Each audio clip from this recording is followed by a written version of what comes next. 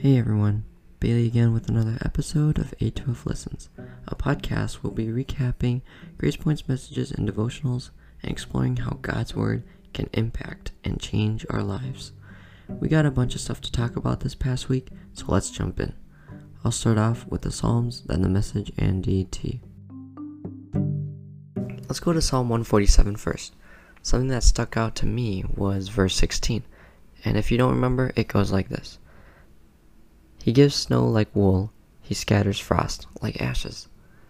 And when I hear the word snow, it immediately reminds me of Minnesota. I was born and raised in Minnesota, so I can testify about how cold it gets here. But we see in the text that God is with us during these seasons. He's with us during the sunny and the snowy days.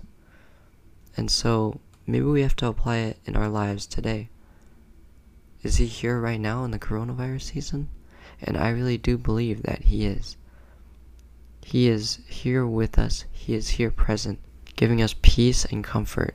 Sometimes we don't take notice of him, so it may be a good reminder that he is here with us right now. Alright, jumping to Friday's Psalm, Psalm 148. This psalm paints a good picture of how the Lord is everywhere in our lives, from the heavens to the seas and the mountains and the hills and all the creeping things and flying animals. Something I saw in the psalm was all the positivity and blessings toward God, nothing negative of any sort. This picture of everything praising God reminds me of the Garden of Eden way back in Genesis on day 1 when God created the heavens and the earth. And it also reminds me of the future hope that God will give us a new Garden of Eden.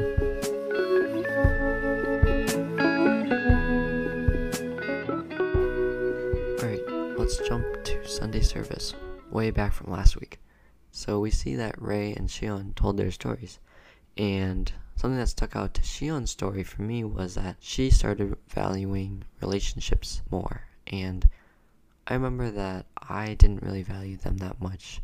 I mean, back in high school, I didn't really invest in a lot of relationships, and that's one thing that I really regret. But with Shion's story, she tied it in with her relationship with Jesus, how she thought that it was a one and done kind of thing, where she got baptized, she made her lordship decision, and she was saved. But it doesn't go that way.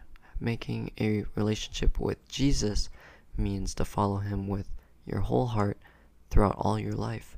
And so we can see that in Ray's testimony too, how he was talking about John 21 and how Peter goes fishing again right after seeing Jesus and all the miracles that he's done.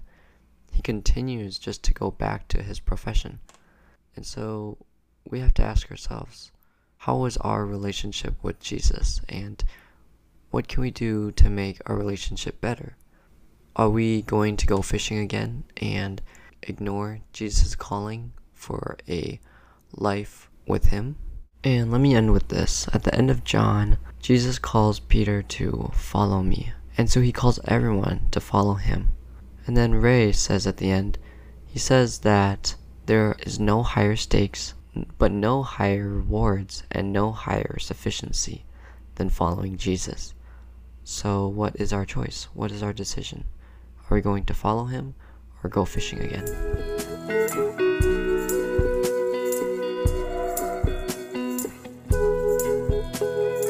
Okay, let's jump to the DTs now. So we see that we are nearing the end of Nehemiah, and we are going to focus on last Tuesday's, Wednesday's, and Thursday's texts. So we see in Tuesday's text that the Israelites were celebrating because they just rebuilt the wall.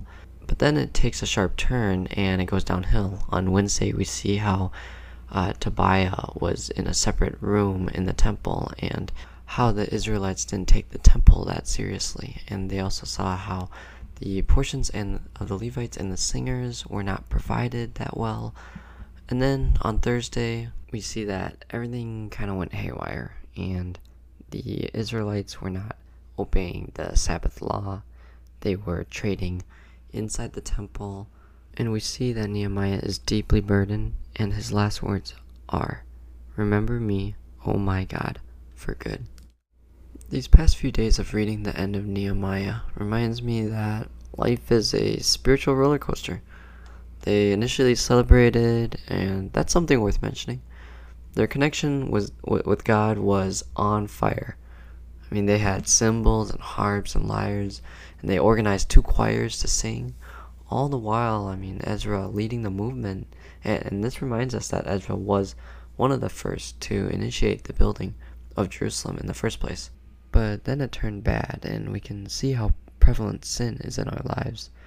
Tobiah lived in the temple, and he was a foreigner, an Ammonite, who didn't even worship God but other gods. So how did he even start living in the temple in the first place? Well, it was through connections with the high priest Eliashib. So we can see that people can easily fall into these temptations if they're not careful. In verse 13-17, Nehemiah confronts the nobles. So we see even the priests, even the best people, are falling into this sort of sin. But I do find this ending very appropriate because it does call our need for a Savior to help us from our brokenness. Who can fulfill the laws God has commanded us? Obviously we can't. We're too sinful for that. So our help comes from the Lord Jesus, who came to earth to fulfill the law, found in Matthew 5:17. He is the one who paid the enormous debt we owed and broke our bondage from the law and sin. And this super sad ending to Nehemiah makes us rejoice even more for the Messiah. And going back to Psalm 148, David writes this psalm so fittingly. Praise the Lord from the heavens. Praise him in the heights. Now that's something worth praising. Well, I hope you found this weekly recap podcast helpful. Stay safe and praise God. Yay!